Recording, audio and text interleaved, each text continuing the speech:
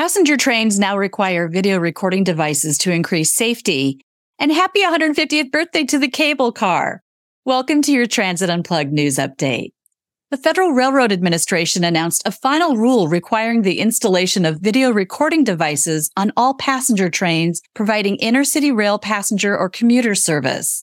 The devices will help maintain a higher standard of safety and will play a vital role in accident investigations. And San Francisco is commemorating the 1873 invention of the beloved cable car.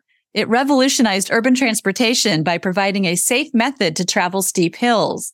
As a part of the celebration events, the San Francisco Municipal Transportation Agency is honoring Muni's oldest surviving cable car line, the California line, with a special $5 all-day pass throughout the end of the year.